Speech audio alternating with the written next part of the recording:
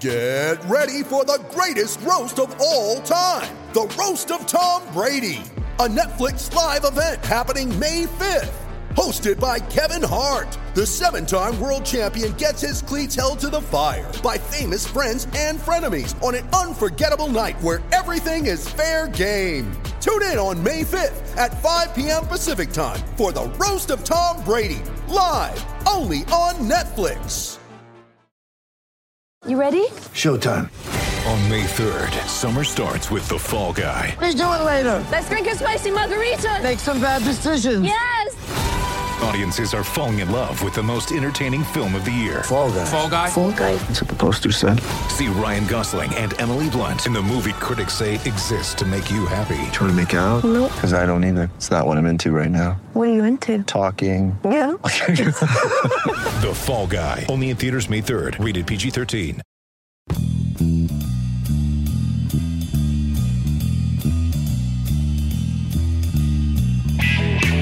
Good morning, everybody. Good afternoon, good evening, whatever time zone it is, whatever location it is that you're listening. This is the Sheridan Show on basketballnews.com, and I'm pleased to be joined by a colleague of mine for the past 8 years. His name is Keith Pompey. He covers the Philadelphia 76ers for the Philadelphia Inquirer. You can see his stuff on Inquirer.com and on Twitter at Pompey on Sixers. Keith, welcome to the show. Thanks for coming on, and let's get right at it. How are the folks in Philadelphia feeling about Ben Simmons now, 4 days post-elimination? You know, I think people are still disappointed. They're a little frustrated. But, you know, I can tell you the previous 3 days, it was really a lot of outrage with Ben, stemming from when he passed up that shot. And a lot of people felt like he was the reason that they lost Game 7. And that outrage is been channeled in a lot of different ways, Keith, including people burning Ben Simmons' jersey, which was videotaped and went kind of viral on social media. But, you know, in Philadelphia, they've booed Santa Claus. So certainly burning Ben Simmons' jersey is not the worst thing they've done. But, you know, Philly fans, Keith, for people listening around the world and around the country who have not been to Philadelphia, could you kind of sum up for us what the Philadelphia fans' mind frame is? And that's not just with the Sixers, but certainly, I guess I'm asking you for two answers. The Sixers fans' mindset and then the Philadelphia sports fan at large's mindset. It is easy for me because I grew up here.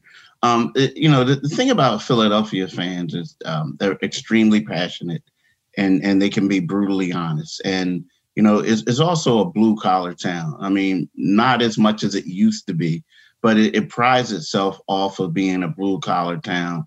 With that said, they like grittiness. They want all their players to be gritty. You know, you don't have to be an all-star. You don't have to be a Hall of Famer to be beloved in Philadelphia. What you have to do is you have to show grit on the court, on the field. You have to try. And you have to just get dirty. And if you do that, you won't never have to pay for a meal in the city of Philadelphia. So that's what the Philadelphia fan is. And it comes to a point if you fail to do that, and if you're making a lot of money and you fail to do that, that's when you become public enemy number one. And that's what the Philadelphia fan is. And they're like, again, they're extremely passionate, a blue collar sense. And if you don't do those things, they tend to turn on you. And heading into the offseason, the biggest question is, will the Sixers keep Ben Simmons? Daryl Morey is now running the ball club. Daryl Morey was willing to trade Ben Simmons when James Harden was still in Houston. And the Sixers have come out and said, you know, look, we have a plan with Ben.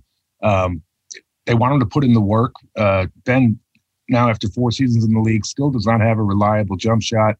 Doesn't have a three-point shot, and cannot make free throws. He took 73 of them over the course of the playoffs, and he only made 25.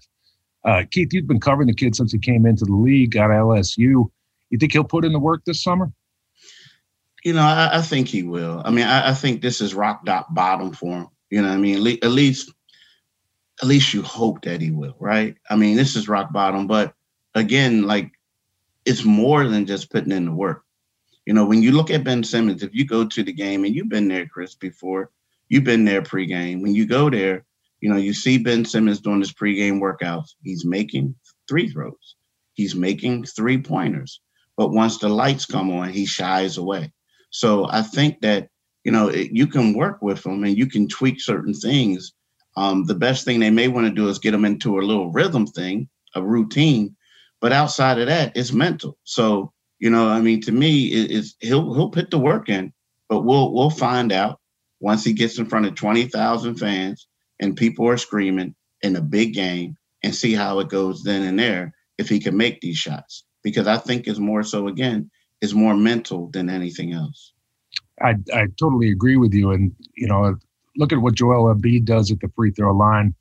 Dribble, look, shoot. Dribble, look, shoot. Every single time, same routine, and he hits them above 80%. Giannis Antetokounmpo's got a 12-second routine.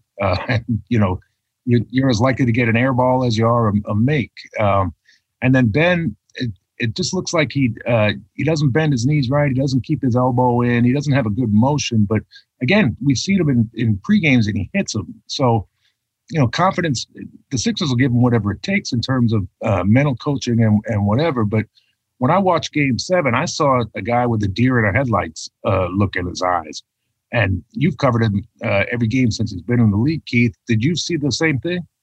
Yeah, I saw that. I saw a guy who was a little bit unsure of himself, a guy who lacked a little bit of confidence. So, yeah, I did see that.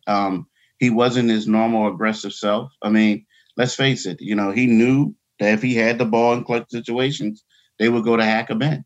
And he knows that he's not a very good free-throw shooter. So, with that, he looked like a guy who was a little bit unsure of himself, and he lacked that aggression because he didn't want to go to the foul line. And Keith, after the season ended, Daryl Morey met with the media. He said there's a couple dozen NBA teams that would love to be in our shoes. And, he wouldn't really show his cards in terms of what his plan is for Ben. But you've been doing this a long time. You know how to read between the lines. What was your takeaway from Daryl's press conference? And what do you think he's going to do with Ben? It's kind of tough right about now. I mean, my take from that was everything is open. Like, typically if there's a Joel Embiid or if there's a LeBron James, if you ask that person that question, they'll laugh at you and say, no, I'm not trading him. I'm not going to trade him. I think that when a guy is so non-committal to a question, he's basically saying everything is open, right? Now, here's the thing with the problem with Ben Simmons right now. Like, yes, anyone can be traded, but the Sixers have to ask themselves, are we willing to trade Ben Simmons if we don't get equal trade value back? Because with each game, Ben Simmons' trade stock dwindled a little bit. Every other general manager or president of basketball ops watched that game. They saw Ben Simmons missing. They saw Ben Simmons struggling from the three-point line or not taking, right? Passing up shots. So with the Sixers, the question is Daryl Morey, if he doesn't get the offer that he feels like will help the team or equal value, will he pull the trigger on Ben? To me, that's the biggest question. Now, if he could, yes, I think Ben Simmons is gone. But if he doesn't get that, we have to figure out what the Sixers are willing to give up or willing to take back for Ben Simmons. Yeah, we saw kind of a similar situation with Markelle Fultz, and his confidence was shot. He was the number 1 overall pick in the draft, and he just couldn't make it work in Philly, and his confidence was shot. But he seemed to be turning around quite strongly in Orlando before he got hurt early last season and went out for the year. Put yourself in Daryl's shoes, Keith, and say, all right, I want to go get something for Ben Simmons. I got like a leading contender for the Defensive Player of the Year. I got an outstanding rebounder and playmaker. I want a point guard back. Who are you going after? That's tough because the couple point guards that they could get, if it depends on what you're trying to do. Like if you're trying to win now, I think a guy you have to go after is Kyle Lowry, but then that's a sign and trade, right? That's a guy that you want to sign and trade or you hope and pray that he just says, hey, I want to become a free agent. But then with that being said, can the Sixers afford him? So you're hoping for a sign and trade. I look at him as the best option. Like a lot of people are saying Dame Lillard. I like Dame Lillard too, but I don't know if right now in that market, in Dame, I know if Dame wants to get out of there, I don't know in that market if they would take back a Ben Simmons just because of, his shortcomings. And then you look at him and is this a guy that you really want to make the face of your franchise at this particular time when you have a guy like Dame who's been so great for the franchise? So I don't know if you want to take that trade-off. But me personally, I think that a guy like Kyle Lowry for a win now type of thing is the best option. You need somebody with that killer instinct. You need someone with that basketball IQ that he has, someone familiar with the city, someone that people would love to come in there and be that guy. So right now, he's the first name that comes to mind to me. Now, again, other guys like Chris Paul and this and that, and he's a little bit older. But at the same time, I think Phoenix would be crazy for letting him go for the success that they're having this season, and it's all because of him. Yeah, I 100% agree with you. And I don't think the Blazers will ever give up Damian Lillard. I think he's in Portland for life.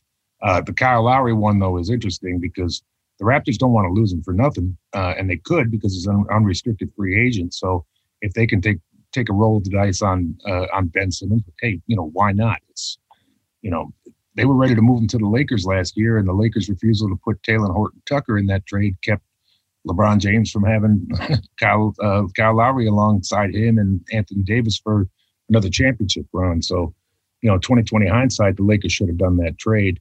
We'll see what happens with the Sixers.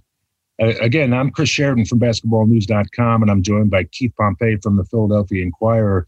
You can follow me on Twitter at Sheridan Hoops, and you can follow Keith on Twitter at Pompey on Sixers. And I want to wrap it up here, Keith, with a question about Doc Rivers, because Doc had something to prove this season. He went out, he had a 3-1 lead with the Los Angeles Clippers on the Denver Nuggets last year, and they lost the final 3 games. And a lot of people who were with him in the bubble said if he had spent as much time preparing his team as he did playing golf, the Clippers wouldn't have gone down to Jokic and the Nuggets. So he really had something to prove this season. And from afar, not that far, New York and Philly aren't that far, but I watched this stuff closely. It seemed to me like Doc really had Joel super, super motivated in a championship or bust mode. And look, the Sixers showed what they showed. They finished first overall in the East. But going down in 7 games and losing 3 at home, that's got to be a kick in the gut. In talking to Doc since the season has ended, Keith, how's he doing? And where do you think he went wrong? I mean, Doc is frustrated. I think if someone would say, where did Doc go wrong? I guess you can argue with his rotation. You can argue that maybe he played too many guys, right? And I think that Doc is also an easy target because of his past failures in the second round, right? But you can also look at it like it's hard when one of your all-stars is afraid to shoot the ball, right? It's also hard when one of your top players, was struggling from the field that game, Tobias Harris. So I think that, when we talk about Doc, you can say that maybe he had a little bit too much faith in some of his reserves. But at the same time, I feel like his star players really didn't help him out a lot. And he's going to get criticized for this. But, you look at that roster, they didn't have a backup power forward. Some of these guys, they had to play a rookie a lot of minutes. And, it was a lot of guys that I just felt like maybe he depended on too much. But, you look at the roster and guys just didn't perform. And I don't know if it's fair or not because, the way they lost and the coach does get the blame and he gets the glory when they win. But, I just look at the roster and I felt like the guys that they had didn't really help out a lot. Yeah, I cannot disagree with you. One more. On a scale of 1 to 10, Keith, with 10 being an absolute certainty and 1 being no chance in hell, on opening night of the regular season, what's the probability that Ben Simmons has already been traded away? See, that's a tough one, just because it depends on what they get back in return. I mean, the thing is, his stock is extremely low now, to the point where, they're coming out saying, hey, we're going to work on him. We're going to get things together, or I believe in him. But that's the same stuff they said about James before James Harden. They came out and said, hey, we're not going to trade him. And then next thing you know, Ben Simmons was informed by his agent that they were going to trade him. So, it's one of those things. I think like the probability depends on what they can get for him. Like if they feel like they can get something valuable, he's gone. If they do, that's my opinion. But again, so it's hard. I'm not trying to cop out, but it's, to me, if they could get something, if they knew they could get something, I say 8 to 10. If they can't get anything, I say 3 to 1. You know what I mean? Because, I think when it's deeper than just Ben Simmons shooting. We're talking about the process. So if you do all this stuff, this process was all about tanking to get stars, right? If you trade Ben Simmons, then you admit that every draft pick that you had was a failure, lottery pick, besides Joel Embiid. Because, before they were hyping, we had Ben Simmons and Joel. So if you trade Ben Simmons and you get nothing in return, then that's an admittance that everything you did during the process was a failure to me. So I have to say it depends on actually what they get, honestly, because if you don't get anything, if you don't make that move now, and Ben Simmons is performing well early on in the season, I think that his draft stock may come up again. Get a little higher, and somebody says, okay, let's go get him. But right now, I think you're going to have to give up a lot to get rid of him. I'm up at the 8 to 10 with you, Keith, on the likelihood scale. I think it's just time for a change of scenery for both sides. Ben's confidence is shot, and I think the Sixers can get something worthy for him. I don't disagree with you that Kyle Lowry would be the best thing they can get, but there's a lot of players around the league who change teams in the offseason. And if you can get a John Wall, if you can somehow get Oklahoma City to keep Kemba Walker and get a package that's built around Shai Gilgeous-Alexander, you got a little bit of a new beginning and just a guy who can play a little bit better with Joel Embiid, and a guy who you're not going to have your knees knocking if you're a fan every time the playoffs come, because the guy makes mental mistakes year after year after year in the postseason. So I think it's more likely than not by a lot that we see Ben Simmons in a different uniform by opening night. And with that, I want to thank our guest again, Keith Pompey. Again, follow him on Twitter, Pompey on Sixers. He's the best guy down there, and I know all those guys down there. Nobody's better than Keith, and his paper's been doing a great job for a long, long time. Keith, thanks again for coming on the show, and good to see you again, even over Zoom. All right, thanks for having me, man. Hopefully we'll see each other in person soon. Soon enough, man. And with that, and with a thank you to my producer, Brian Fritz, journalist extraordinaire, we're going to go over and out.